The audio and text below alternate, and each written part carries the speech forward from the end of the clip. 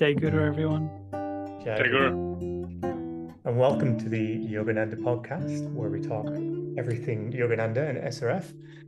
You've joined us on Chapter 8, Part 3 of the Autobiography of a Yogi line by line coverage, where we're going into everything that is covered in the Autobiography of a Yogi.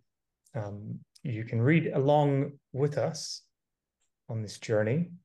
We're going to be covering from in time the leading scientific societies of the world accepted my theories and results.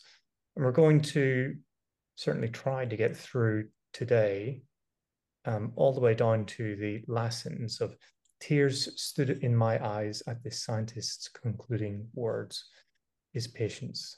And I'll not read on because it's such a such a powerful last sentence, but we're going to read down to there. If you would like to pause and read along with us, please do feel free to do so. So we do continue on from the last part that Lauren kindly took us through. We're looking at the speech, really, and the conversation of Jagadish Chandra Bose, who is renowned as the father of modern science in India, in the subcontinent of India. So a very significant individual. And Yogananda has had the benefit of speaking to him, and he's thought it so significant that he's bringing this whole chapter to us. So, it's been great actually doing a bit more research into who this individual was and what the institute that he founded did and is doing today. So we're going to delve into that in a little bit more detail later in the show. But for now, we're looking at this speech that Bose is giving. And really, he's coming out with so many significant statements. And Yogananda has compressed a much longer speech that he gave. And Yogananda compressed it for us. So we're seeing a more condensed version of a longer speech. So every line is just punchy. And it's just so significant, every single line that he says. And really, there's an extract in this article that Yogananda has decided to share with us by a professor of the Pennsylvania University called Professor W. Norman Brown, which appeared in the 1939 May edition of the Bulletin of American Council of Learned Societies, Washington, D.C. And essentially, really what the professor here is saying that India's contribution to science is so significant that he thinks that there should be an individual, particularly in the humanities, in every major university that should be equipped with properly trained specialists knowledge in the Indic phases of its discipline. And so this is what Bose is suggesting himself as well, that in time, leading scientific societies around the world accepted his theories and results, which is fantastic to hear, because he was having some problems with that initially when he first broke into the scene in the bioinformatics scene. But later, he was recognized and his work was recognized by the importance of the Indian contribution to science. So here we have in this Council of Learned Societies, American Council of Learned Societies article that Professor Norman Brown is indeed concurring with him. Priyank, come to you. Yeah, he mentions in the first sentence that the Indic phases of discipline is something that's really needed. Doesn't really elaborate. Now, Professor Norman Brown, he's like an expert in Sanskrit and India and history of India. So I was wondering what he could be referring to as to Indic phases of discipline. I don't know. Tapas is potentially one of them. It's like what's the word? It's like striving, bit of that, sacrifice, austerities. just wondering what other disciplines in the Indic phase or that Guruji perhaps talks about that could be relevant here. Looking at everybody else for an answer. I'm not going to do I did when I first read it. It's one of those things that I nodded along when I read it, thinking, yeah, I agree. But actually, when you do stop to think about the Indic phases of its discipline, it's a lot more harder to grasp, I think. Yeah.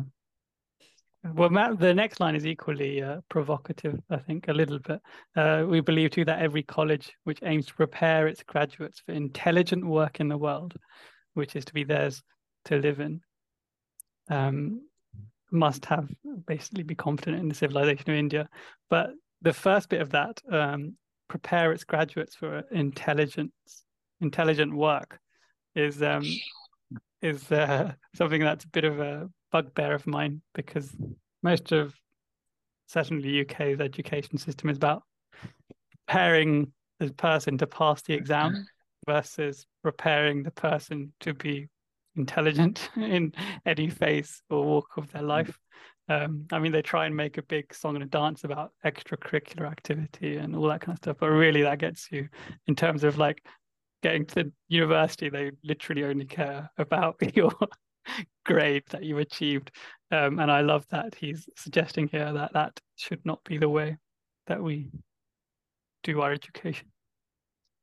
We're going to talk about a couple of universities that are mentioned in this part of the chapter later on, and maybe that will actually give us some more insight as to how India had approached study, higher levels of study.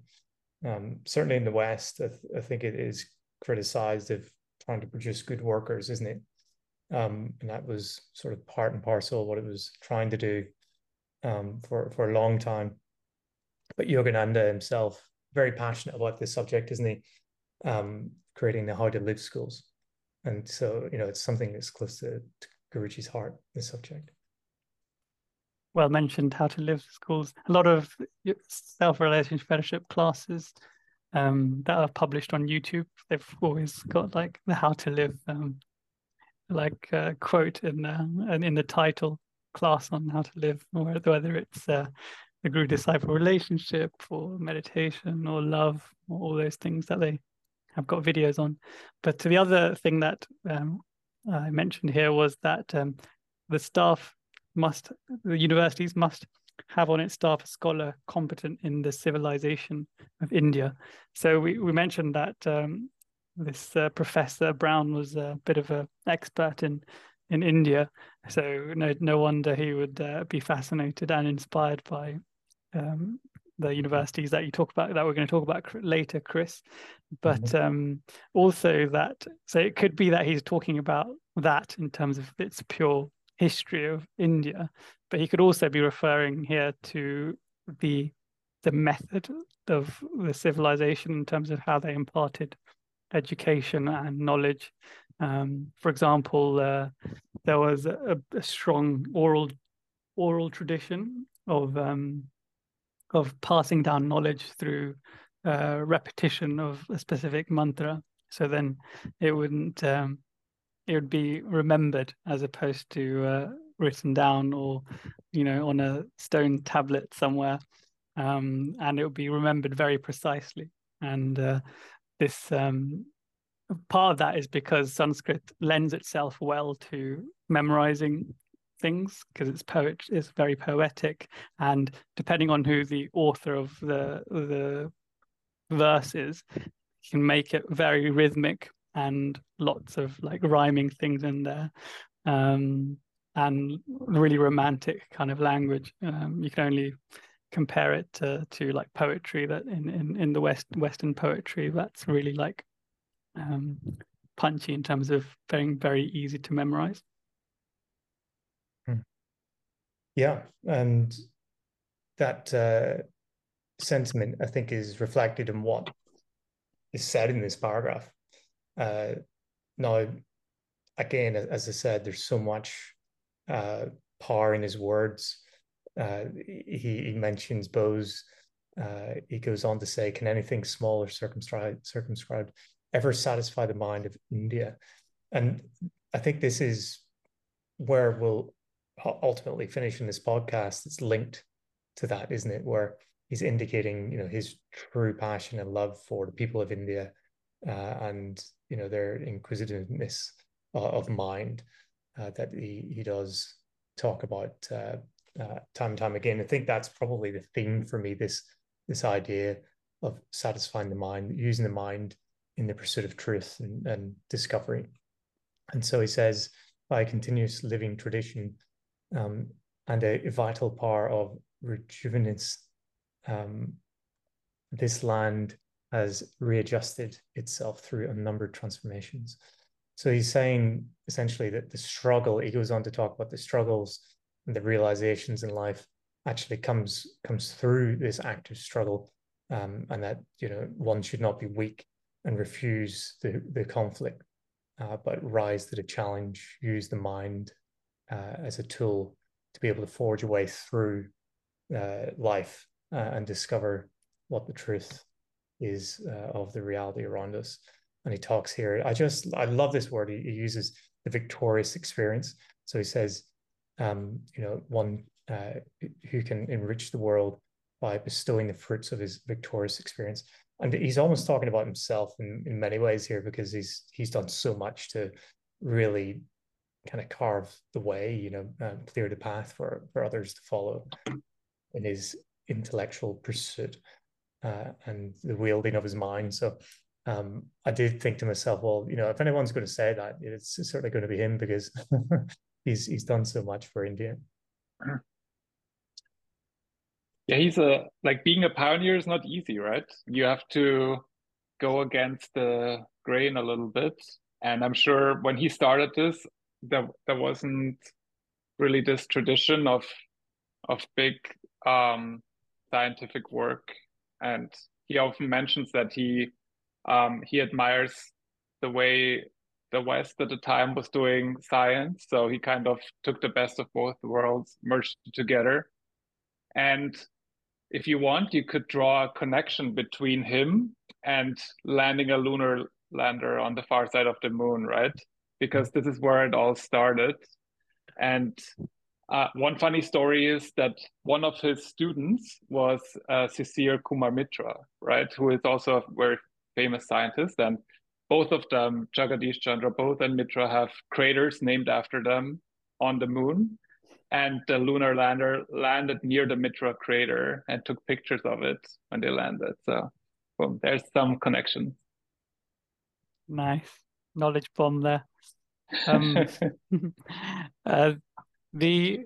really loved the line, by a continuous living tradition, and then later on, the land has readjusted itself through unnumbered transformation. One, because it is one of the few civilizations that continued pretty much as it was, even though it's had so many transformations. And as we record this, India is going through its own transformation of whether or not it should change its name to its ancient name, which is Bharat, and which is more commonly used in day to day. People into the hearts of India. That's a name. So even now, it's going through its quietly going through its transformations. But the other thing I liked here was that he says that the realization of the highest ideals of life, as Chris read, not through passive renunciation, but through active struggle. And I found a good little clip here that we're going to play. So just listen to this. It was so when we were watching the DVD In His Presence with Sri Malini Mataji. In one passage, she was describing an experience she had. She said to Guruji, "I am willing to die for your work." And the response she felt was, "To die for my work is easy. Are you willing to live for my work?" Couldn't top master, you see. Which rings true here because passive renunciation would just be like, oh, you know, I give it all up to God and let God do the work that needs to be done in the world. And that's obviously, in many ways, it's admirable, but it's many ways it's the cop-out approach when there's so much work to be done. And here, as he says, that it's not through passive renunciation, but through active struggle. And all of us know something of the active struggle, I'm sure, every day in each one of our meditations.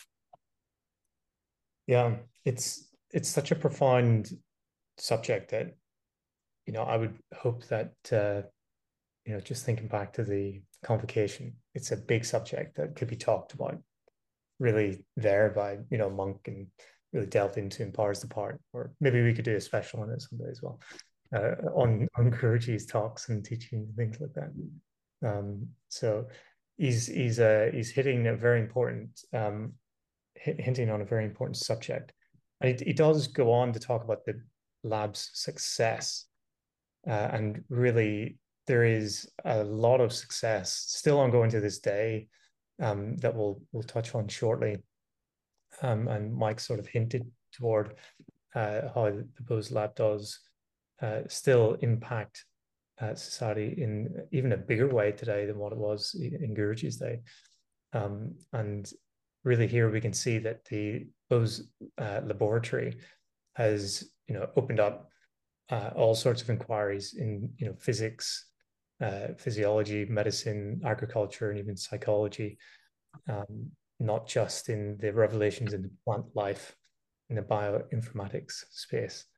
And it's quite a beautiful ripple effect then that they're having. And there is a lot of information on this. We can link to the Bose Institute site, where they actually have, you know, announcements. They have academic research published there. And yeah, all the publications are on the site. So if you are partial to hearing more about it, do feel free to jump on their site and check it out. So really the success, there's a great line here that Bose uses. He says, but high success is not to be obtained without rigid exactitude.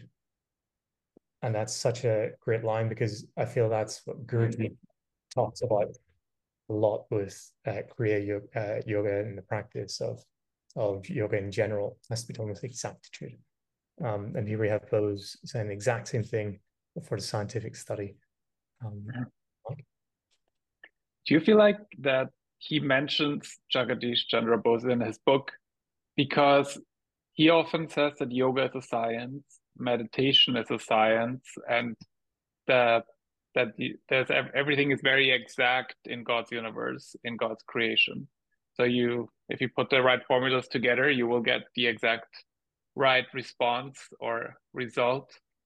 And so maybe that's also part of being a yogi, that you have to be exact with everything, with your practice and with the things you do, the things you feel like, how you do your meditation practice, like every little detail counts, and then you experiment with it, and then you improve your results like that. So in a way, a yogi is like a kind of divine scientist of his own realization. Always wanted to be a scientist. There you go. Take it. Yeah, the science of yoga is, as Yogananda says, I think it is quite true. Correct? Yeah, that high success that we're talking about and the rigid exactitude that's required, as is the line, is really kind of a mantra for SRF, isn't it? Is keep the teachings pure is one thing, but how closely can you follow the practices as they're described? Because I personally find every single meditation, like every single class that we have on technique review, there's always something that I've strayed into a habit of not doing correctly, or was never doing correctly because my interpretation was wrong all the time, or yeah, or doing it slightly better, or not doing it because you think you've already got that. So there's always that. But if we do it as that's described here with the rigid exactitude, then our success you'd describe is assured. And in the previous paragraph, it says like he alone who has striven and won can enrich the world by bestowing the fruits of his victorious experience. So we can only enrich the world essentially after we've become, we've won, through our rigid exactitude, and then we're able to share the best of ourselves. One of my favorite Guruji quotes is, "If you practice 1% of what I teach you, you will find God." It's always very comforting. Even 1% is a lot, I would say. Yeah. Not an insignificant percent. Yeah, I do find, Frank, just to go back to what you were saying there, you almost read what you want to read in some sense. You read it and you go, hold on a second, was that? I could have sworn. Oh, no, it doesn't say that. It says something very specific, and that's, you have to go back time and time again. And Guruji's obviously foreseeing that, because he does tell us to take our time to read it, digest it, to really, live the words, and take it with exactitude as well. Frank, do you want to jump in there? Well, the next, I was going to go to the next line, but you can go to that after B. The long battery of sensitive instruments. Yeah, it is so good looking at the images that they have on the site that I think I'll link to the listeners to say to go check it out, because there's so much to see from back in Bose's day. The instruments that he had, the size of them, the scale of them, the number of them. So they're all there on the website to check out. So we can link to anyone who wants to go and check them out for themselves to the website. And as with any museum, you get an insight into what really happens there, even if you can't be the one that's pioneered it or come up with it or even do the analysis. You can get into that frame where you can experience what he was experiencing in his discoveries, because like in the previous paragraph here, he says that they managed to discover unexpected revelations in plant life that extended into every regions of like physics, physiology, medicine, and agriculture. So it's like really broad, and it's the impact of those works is you can't underestimate them, because even terms in science such as like plant and neurobiology is a distinct discipline now, because of the work and the discoveries that Bose did. So he created disciplines after his discoveries, and similarly, the all current discoveries or the technology that we use for radio waves and coherers and solid state physics comes back to those discoveries that Bose did. So you wouldn't say, oh, Bose is the person that is behind the computer or all these advanced silicon chips, but if he hadn't done all those things, then it wouldn't have led to all the follow-on discoveries. But the biggest thing, I think, is the multidisciplinary approach that you now take when you do subjects. Before, it was probably very narrow. When you're doing your studies, it was probably like, this is what you study, this is what you specialize in. Whereas now, everything is blended, and you can study, if you study natural sciences, you can talk about the blending of physics and biology and other fields and things like that. And he does say just that, essentially what you're talking about. He says, look, this is really quite significant, what is in front of you. And I think it's quite a nice perspective, really, that he's trying to give to us here, and why Guruji's relaying it to us, which is the strife, the human toil, the persistence, the resourcefulness called forth to overcome human limitations, as he says here in this paragraph. And he says, you can take that from just looking at what we've produced here, all these mechanics and instruments, like it is very significant in its analogy, or as a almost like a metaphor of human strife. So he recognizes it almost on that philosophical level as well. So yeah, the scientific implications are huge, but certainly from a philosophical element, it's really significant as well. And I just looking at the times of when he was born 1858 and passed in 1937. There's so much innovation, so much revelation coming through in the scientific community around the world at that time.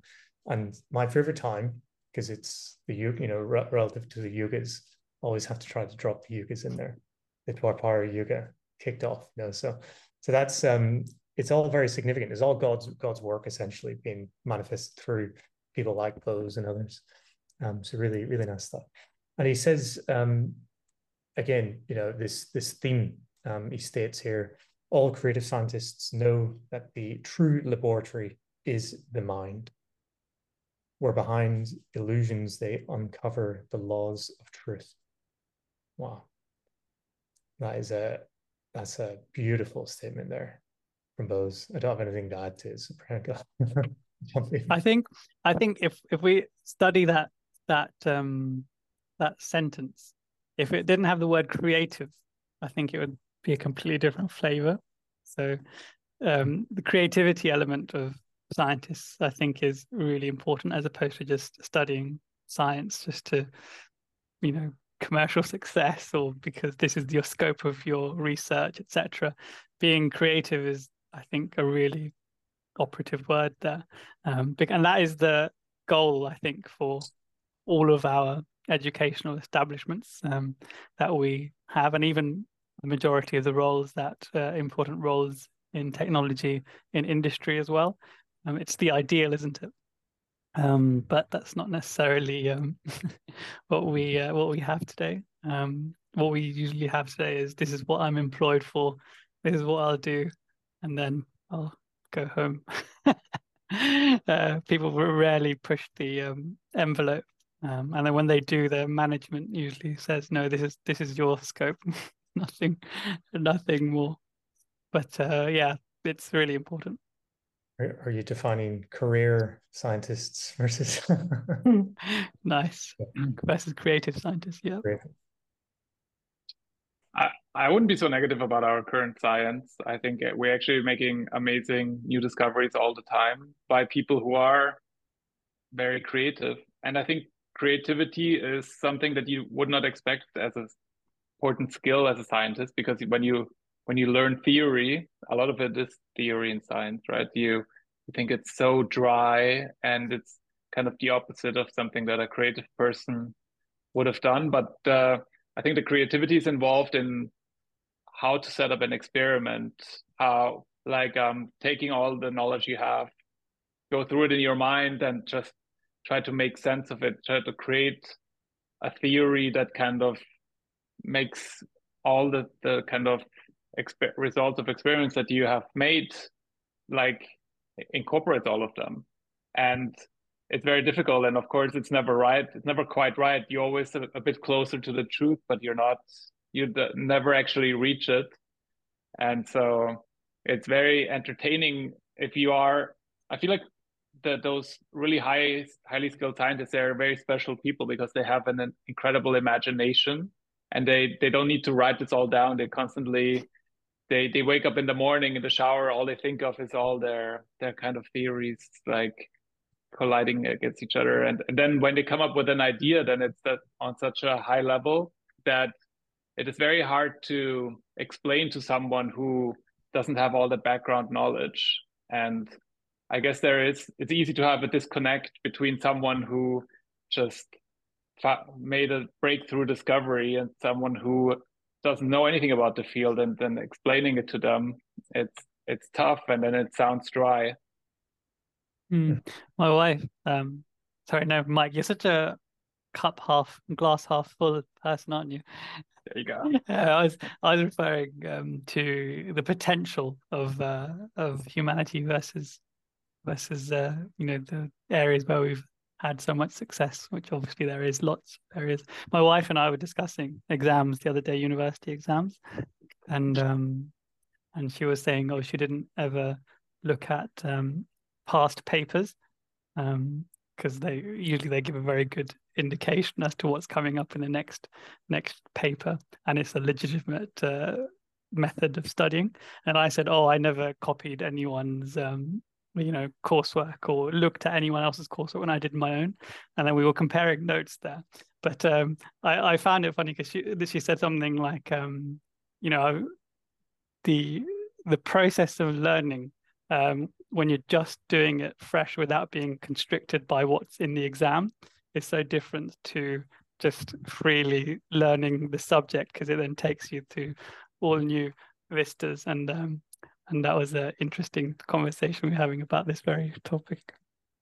Yeah, and it's kind of why I insist in saying to the listeners, like, pause and read along with us, because the insights that we have just by reading ourselves, this beautiful book that Yogananda has put together for us is going to be different. I'll look at it and think one thing, Frank will think another thing, and that's a great thing, isn't it? And then we come together and we share everything. So if any listeners, they'll have their own unique insight as well. So that's great to share.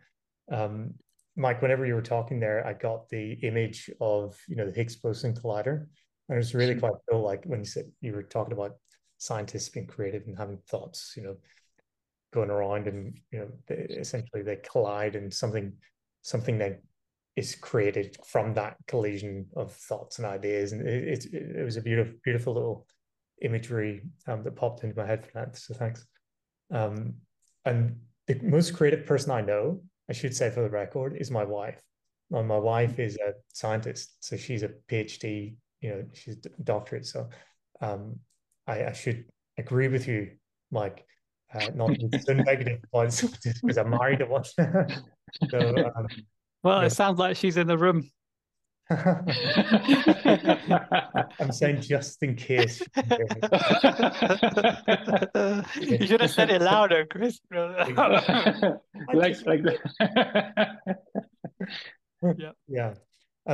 What I did notice, Prank, just whenever you pulled out a word then from that statement, all creative scientists, there's another one at the end where it says, "Where behind illusions they uncovered the laws of truth."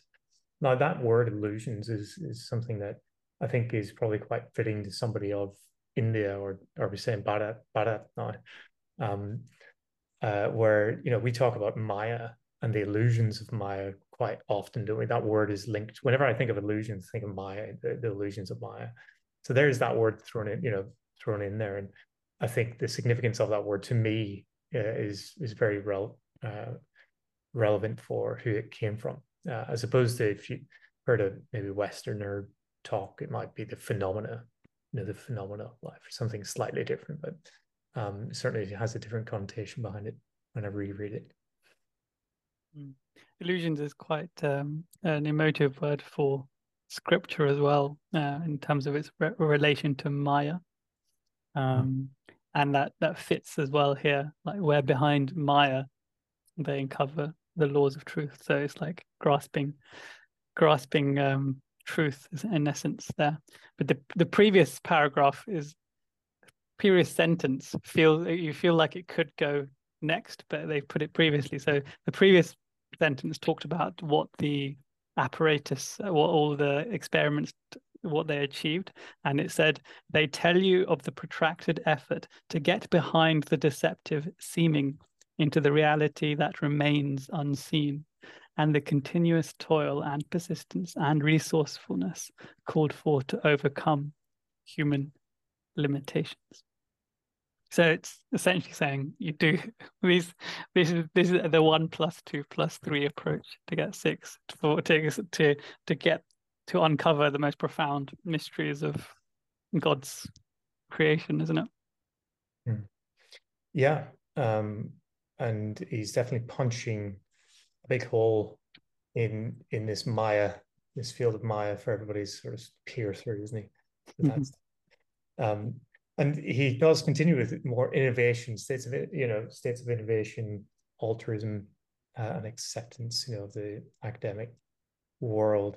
And so we'll look at this next statement, which Priyank you touched on before, where Bose himself says that the lectures given here will not be mere repetitions of second-hand knowledge, and that's a powerful statement. So you're not going to just maybe attend, the institution, go there and regurgitate something that someone, a time ago has learned. You're going to embark on new fields of research, and it's going to be pioneering, and it's quite visionary. It would be very inspiring to, if you were a scientist, you would want to go there and work alongside somebody like this, because they're the real trailblazers of history.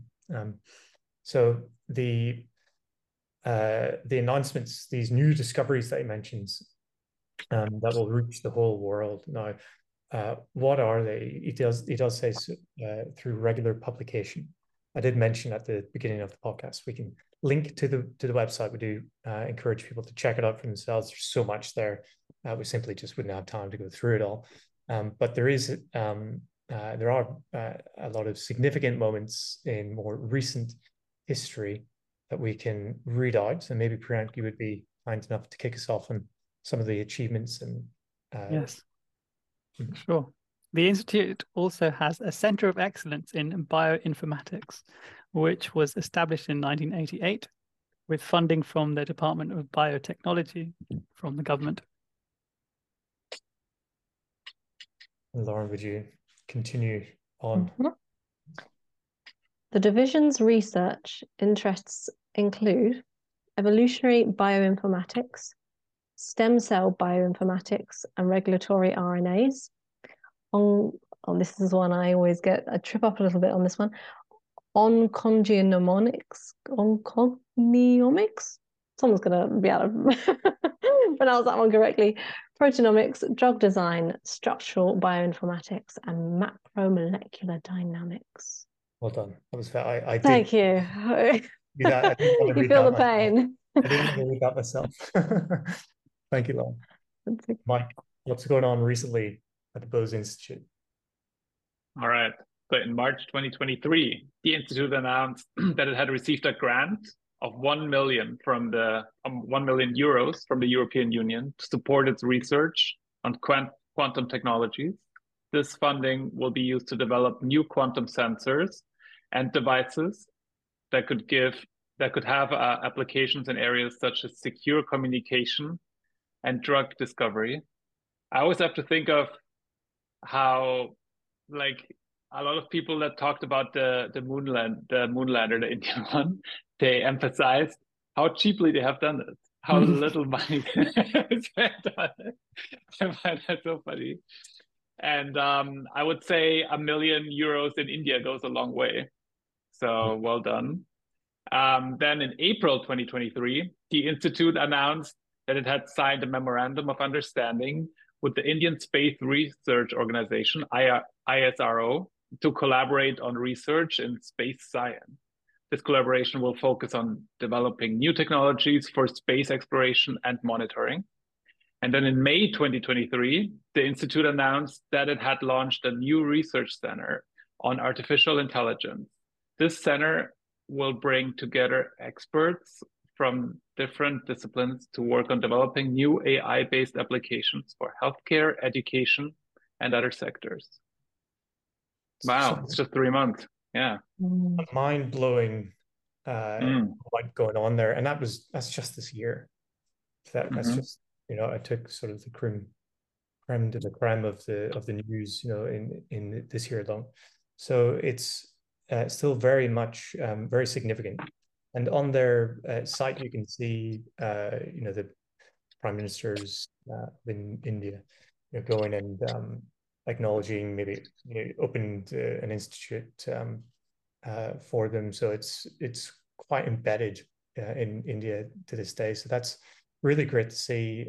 So the words here that Bose is saying, some, you know, what, nearly 100 years ago, for argument's sake, maybe 80 years ago, really have aged well, which is good to see. So through regular publication, the work of the Institute and these Indian contributions will have reached the whole world, and they have done indeed. Frank? Yeah, it'd be such a great place to work in, isn't it? Considering its history and its importance to India and the world. Yeah, yeah. And really, the next sentence here really blew me away. The next paragraph actually blew me away when I read this again, because it wasn't in the back of my mind, you know, having remembered. So reading this is fantastic. So he says that they will become, talking about the publications, they will become public property. No patents will ever be taken. The spirit of our national culture demands that we should forever be free from the desecration of utilizing knowledge only for personal gain. Now, that is just such a wonderful statement. And when you think about science and, you know, the benefits to humanity that it can bring, it's just a very awe-inspiring statement. And he doesn't hold back his words here. He uses desecration, the word desecration of utilizing knowledge for only for personal gain. Priya, what's your take? Yeah, this is part of the reason why I said what I said earlier about the stifling of creativity in the world because of this approach. Even like forget science, even in news, like the broadsheets in the United Kingdom, the basically the most accomplished writers usually work for the broadsheets, and to read their work, you have to buy, you have to pay to read their work. So it's just so crazy, and science is obviously not exempt from that. But this method of or this philosophy further emphasizes why this would be the best place in the world to work, isn't it? Like for example, Mike earlier mentioned Indian Space Research Organization, and by the way, Mike, it's ISRO. That's what we say. You don't say ISRO. We just say ISRO. Is the I actually, when I was in university, I wanted to because I did some space stuff, some space modules. That was my minor, and I already wanted to go work in ISRO. So I just Googled and emailed random people in the company, and said I'll just come and work for free, but no one ever responded. Yeah. As a recruiter, Frank, I like that initiative. I wish more people had it. But yeah, this anti-capitalism approach is something that literally is a topic we could spend so long on, isn't it? It's like the highest form of altruism in terms of sharing of knowledge, and you just can't believe that it's in the Autobiography of a Yogi, isn't it? That just shows you how much it must be linked to spirituality, really. Yeah, I wonder what they thought of you when they read your email and then said, "Oh, he's gonna work for free." It's like he can't be Indian. I want to lose it. Yeah, it's a joke. It must be a joke. He spent too much time in England. Yeah,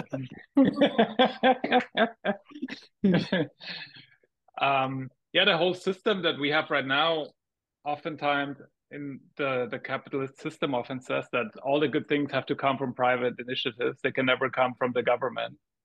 But if you think about research that creates public knowledge, it would have to come from a government or from some kind of public institution, right? So this is our conundrum, that we can. Some countries in the West do it better than others, but none of them do it really well. So we have this idea that when the government does something, it has to be bad, it has to be slow, it has to be, and then we don't put any money in it, and then it's always already failed before it even starts.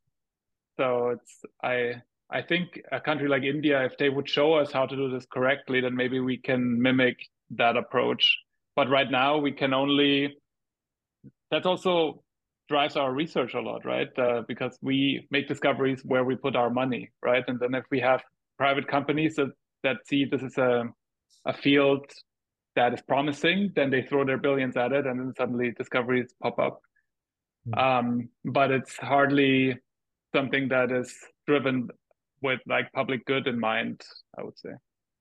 And we mentioned ISRO like quite often in the past few episodes, but like the recent missions, they're not commercializing them in the sense that they're freely giving away the findings and the data for people to analyze. So it seems like this philosophy, this ancient philosophy of the dissemination of knowledge, is still filtering into even the highest achievement, scientific and engineering achievements that India is going through right now.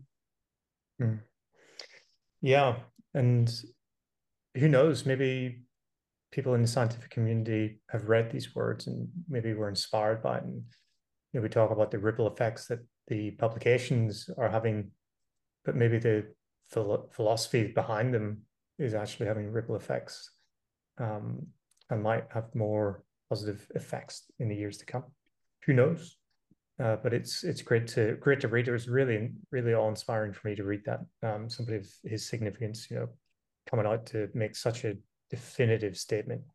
And it goes on to really say about the his wish, Bose's wish, that the faculties of the Institute be available so far as possible to workers from all countries.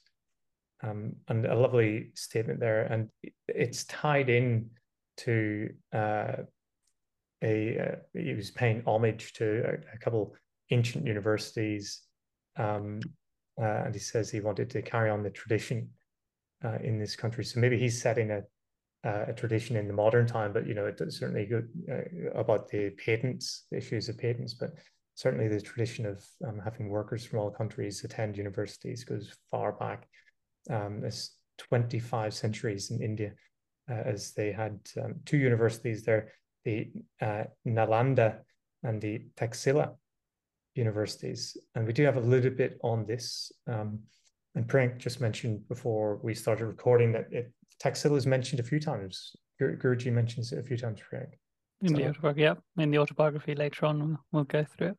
More about like how some travelers experienced, some Greek philosophers experienced the university and their lecturers and sannyasis. So that's coming later. Nice. We'll look forward to that. The Nalanda University was said to have 10,000 students, 2,000 teachers, and it lasted continually for almost 800 years. Now that is amazing, back from the 5th to the 12th century. So whenever I was reading that, it really just blew my mind, because I had no idea that existed. And it just goes to show maybe what was it, Professor Brown's message, Norman Brown's message, that there should be more Indian scholars in universities that really have the wider impact that India's had. Priyank? The 2,000 2,000 teachers to 10,000 students, that's like a 1-to-5 ratio, and like the best universities in the world, they're judged by that ratio. So like the Oxfords and the Cambridges in the UK have like 1-to-10 ratio of lecturers to students, and the idea is you get more personal one-on-one time if you have a lower number of students, and that's probably one of the reasons why private schools in the UK do so well, because they've got less students. Teachers such as Lauren can give more of their energy, and hopefully I should be going to Nalanda University as in the archaeological site later this year, so I can report back.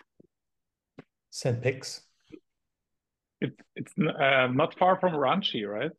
Nalanda. It's like in the vicinity. I'm sure it's hundreds of miles away.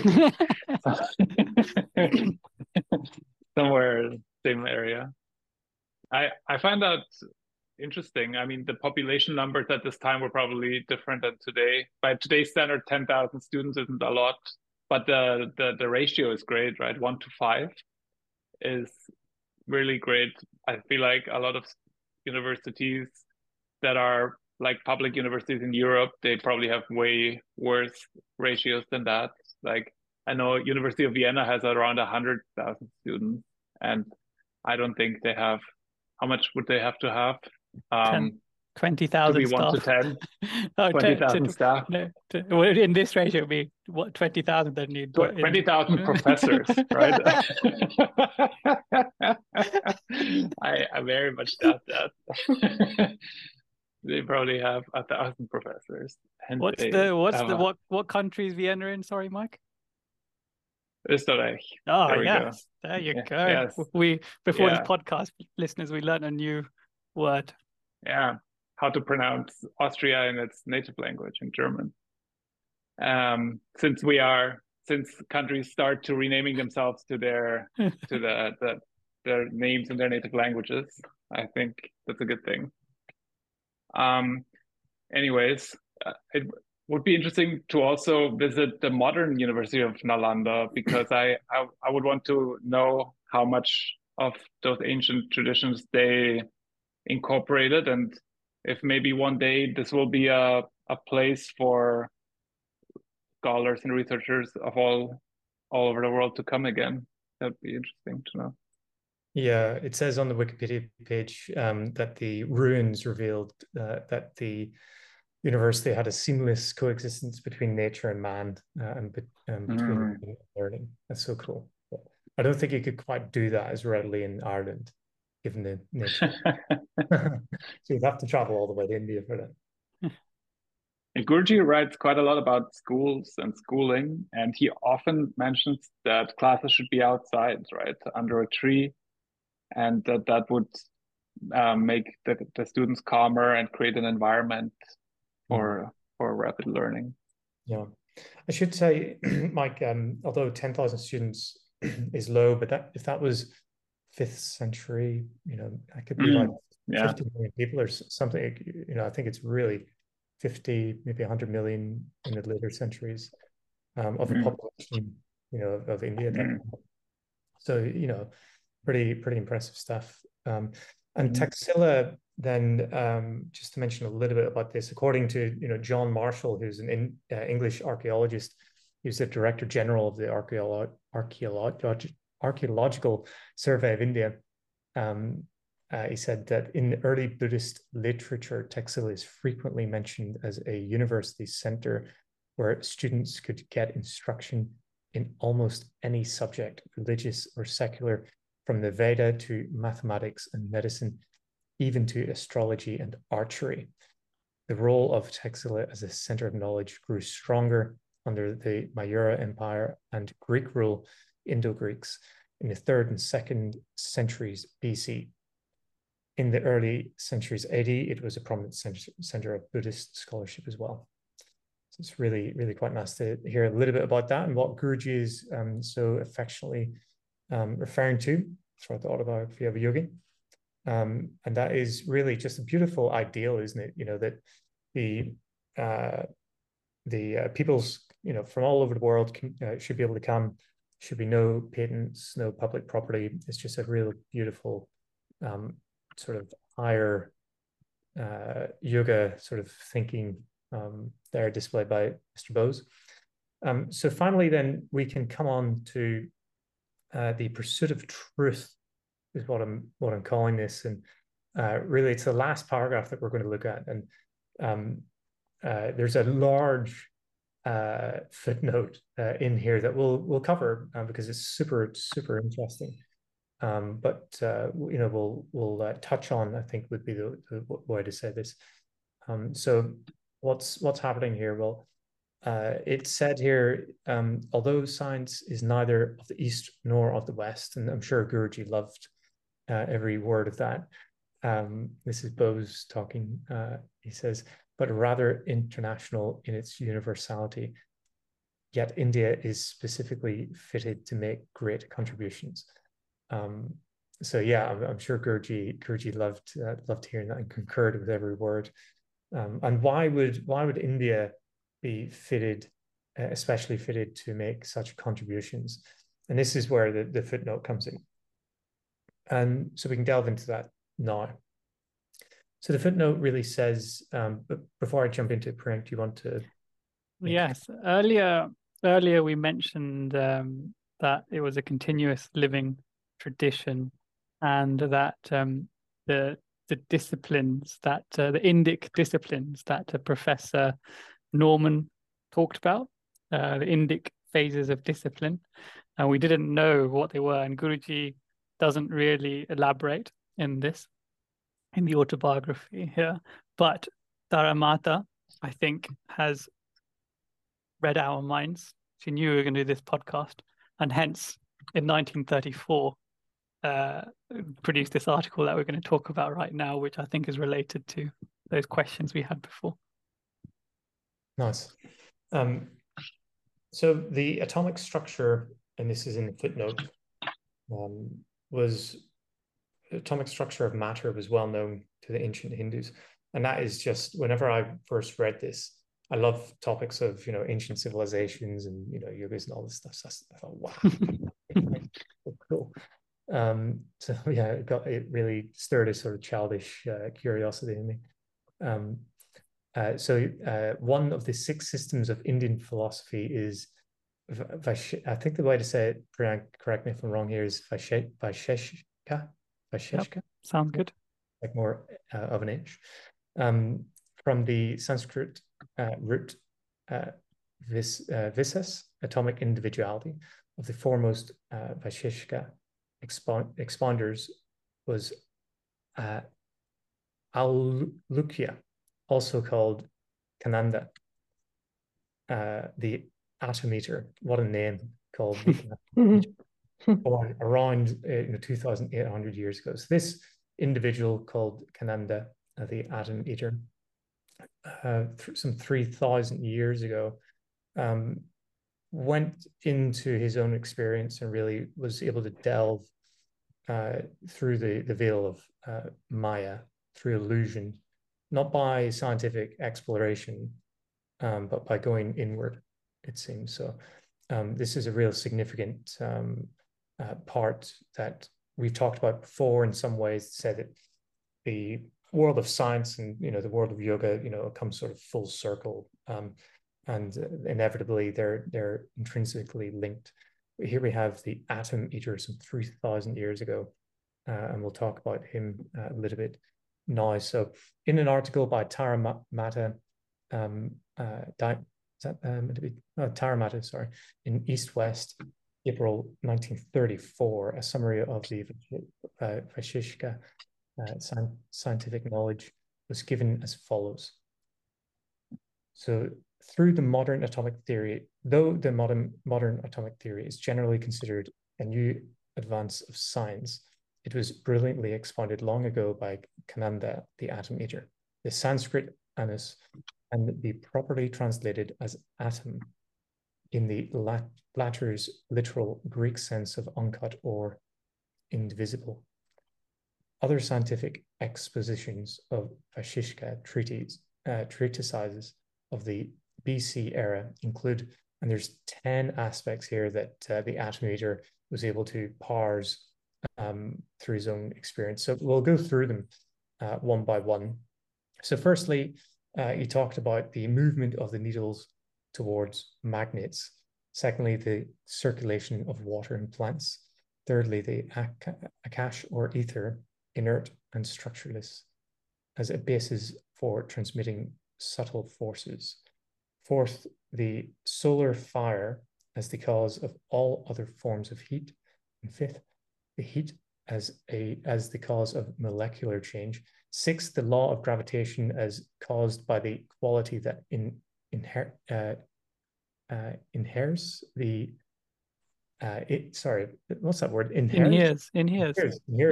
Thank you. Inheres in Earth atoms to give them their attractive power or downward pull. Well, we sort of know what that might be. The kinetic nature of all energy. causation is always rooted in an expenditure of energy or a redistribution of motion. And hint, hint, we should know what that one is. Universal dissolution through the disintegration of atoms, another really important one. And the radiation of heat and light rays, infinitely small particles darting forth in all directions with inconceivable speed. And this is interjected here to say that it's the modern cosmic rays theory. And finally, 10th, the relativity of time and space. So these are all really, really significant findings.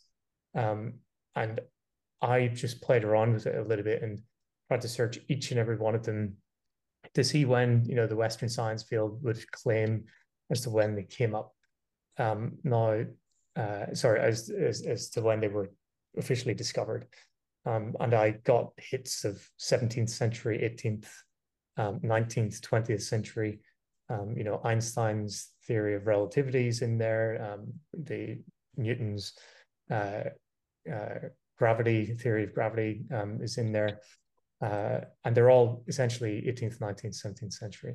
So oddly, though, I was talking to AI, and I'll say, you know, what I did here. I was talking to AI in the Bard and ChatGPT, and I said, okay, well, you know, when were these theories discovered? You know, when was this recognized?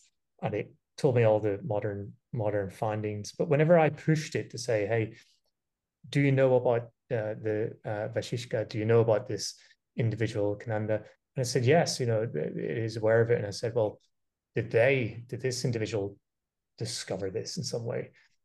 And I almost broke the AI because it had to really think, and it paused, and I kind of looked at it and I didn't think it was going to come up with it, but it actually said yes.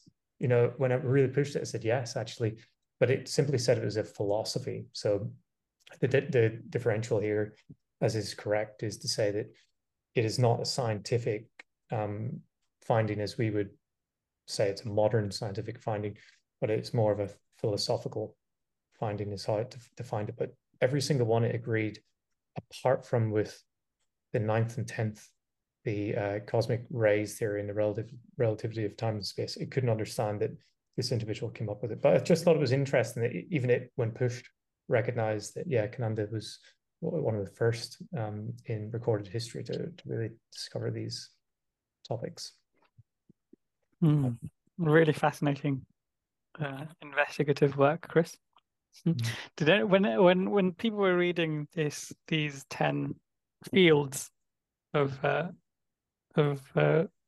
expositions, they call them, and treaties, did anyone feel that they're very closely related to Kriya and all the various facets of Guruji's teachings? There's no doubt Taramata would have had that in mind when she was composing this article, which I couldn't find, by the way. I tried to look on the archives for this 1934 East-West magazine. I couldn't find. So if someone can find it, please do put a link on the comments for us, and then that might be useful. But yeah, all of these I felt that were really quite esoteric, and there's some metaphysical ones as well as physical sciences ones, and a lot of it related to how we do our practices, from things like you know, how we raise our hands for and project the healing energy towards the world, like he said, the radiation of heat and light in infinitely small particles darting forth in all directions. And Guruji says, you know, our hands become like you know, they become the antennas when we're focusing that healing prayer outwards, and also energization, you know, the descriptions of energization that where we're gathering energy and healing in our bodies, and also the breathless state and living by, you know, energy and creation as opposed to the oxygen that's coming in through the air. So I felt like there was lots of Kriya elements in all of that, and even things like fasting and the benefits of fasting is got feelings from that in there as well. Yeah. I thought the same when I was reading through. So glad I'm not the only one.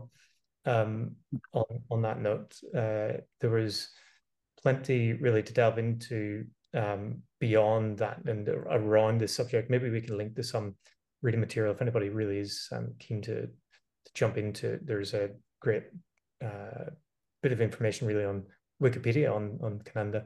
And I thought actually it was interesting that the name was spelt with a dot beneath the N, and then there's something above the A, like a little squiggle. Sorry, I don't know the technical word for that. But Cananda, spelt differently in Wikipedia than it is in the Autobiography of a Yogi, presuming the Wikipedia one's correct. Because, I think the system of writing Sanskrit in English changed, and it became more evolved. And this is what that's why they're using these accents and these dots now to go to how it's pronounced. So the dot with the N at the dot with the bottom. If you can see what in the wiki page what the Sanskrit word is, so that means it's a Kannada. It's like that, and the A with the accent is R, so it's Kannada. It's something like that. Yeah, nice. Look, I'm glad we have you here for that training. Someone who knows Sanskrit, like this guy got it completely wrong. So you can't call him Canada. You can't, yeah, exactly. I was thinking about you, Mike. We can't call him Canada anymore, you know. So super fascinating, individual. Really was able to parse apart the nature of reality through his own discernment, really. And it goes on to say that the recent discovery of the atom, being a miniature solar system, would be no news to the old Vashishka philosophers, who also reduced time to its furthest mathematical concept by describing the smallest unit of time, a kala, as the period taken by an atom to traverse its own unit of space. No, but whenever I was looking this up, super fascinated about it, I found a very long description, let's say, which I will not go into now as much as I would like to, in the Bhagavad Gita on the measurement of time. And it's just fascinating because it goes on and on and on about all the ways to measure time. I'll check through again, and if we can share this link, I will do, because really fascinating. However, whenever I was searching Kala, as a unit of time measurement, I kept finding 58 seconds. So, on various websites, various kind of information boards, I was finding this unit of time was 58 seconds, which is not, as I understand it, to be as described here as the smallest unit of time. I think it would be longer than 58 seconds. So I did think that, with regard to the yogas, and the measurement of time in the grander scale, there is some, I suppose, discrepancy there between one school of thought and another. Or maybe it actually comes down to something like this. What is the smallest measurement in it? How do atoms spin? Because apparently there's like an active and inactive sort of coupling of atoms, and then they actually rotate around themselves. So as the period taken by an atom to traverse its own unit of space is actually a rotation of the atoms, which is something interesting. And then that actually goes, on and on and on and on.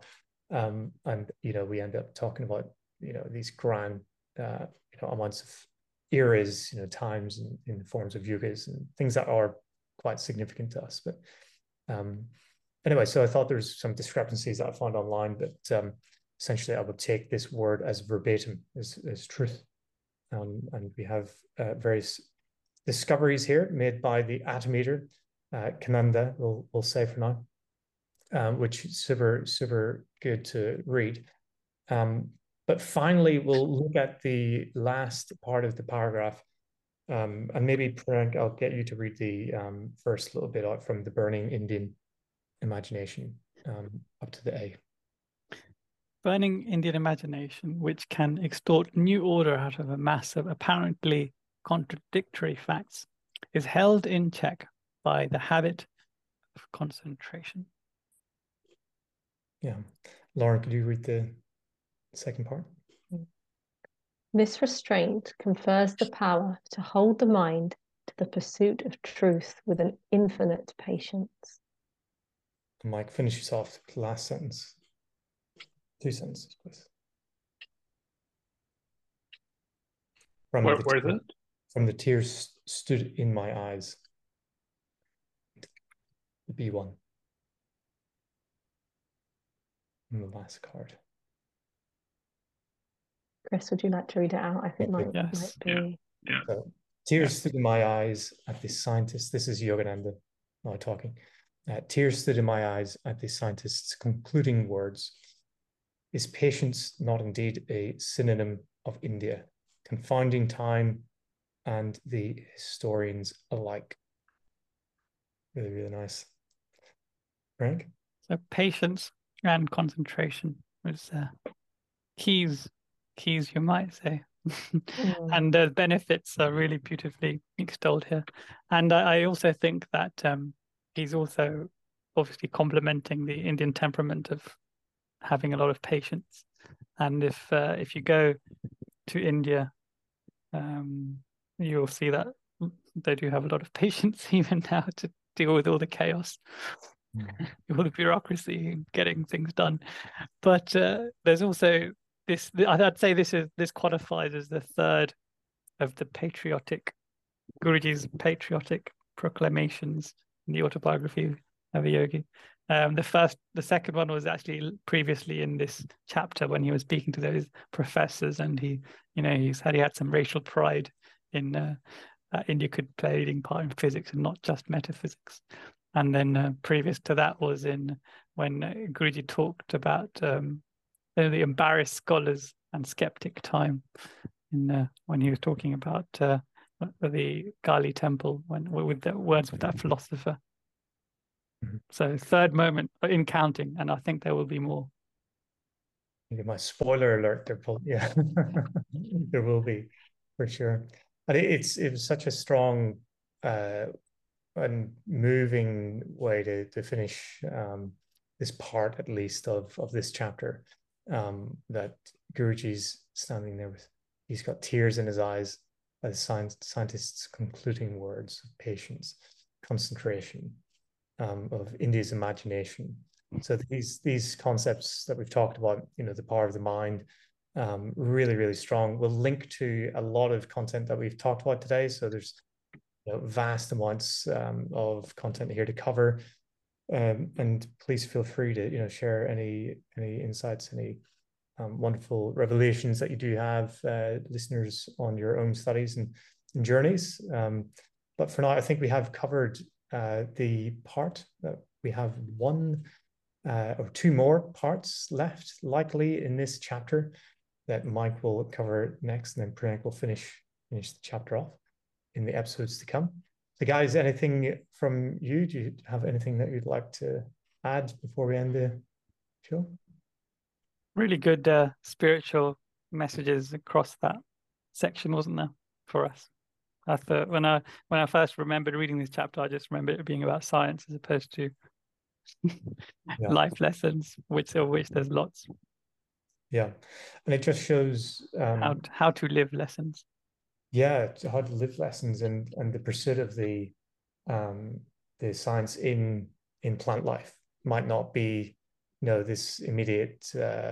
You might not be thinking about physics and all these other subjects that we talked about that the Bose Lab has went on to influence and kind of touch on, but certainly the spiritual pursuit is not cannot be separated from the pursuit of science. And it's beautiful to delve into more details. Thanks, listeners, for joining us today, and we'll see you on the next episode. Jai Guru, everyone. Jai Guru.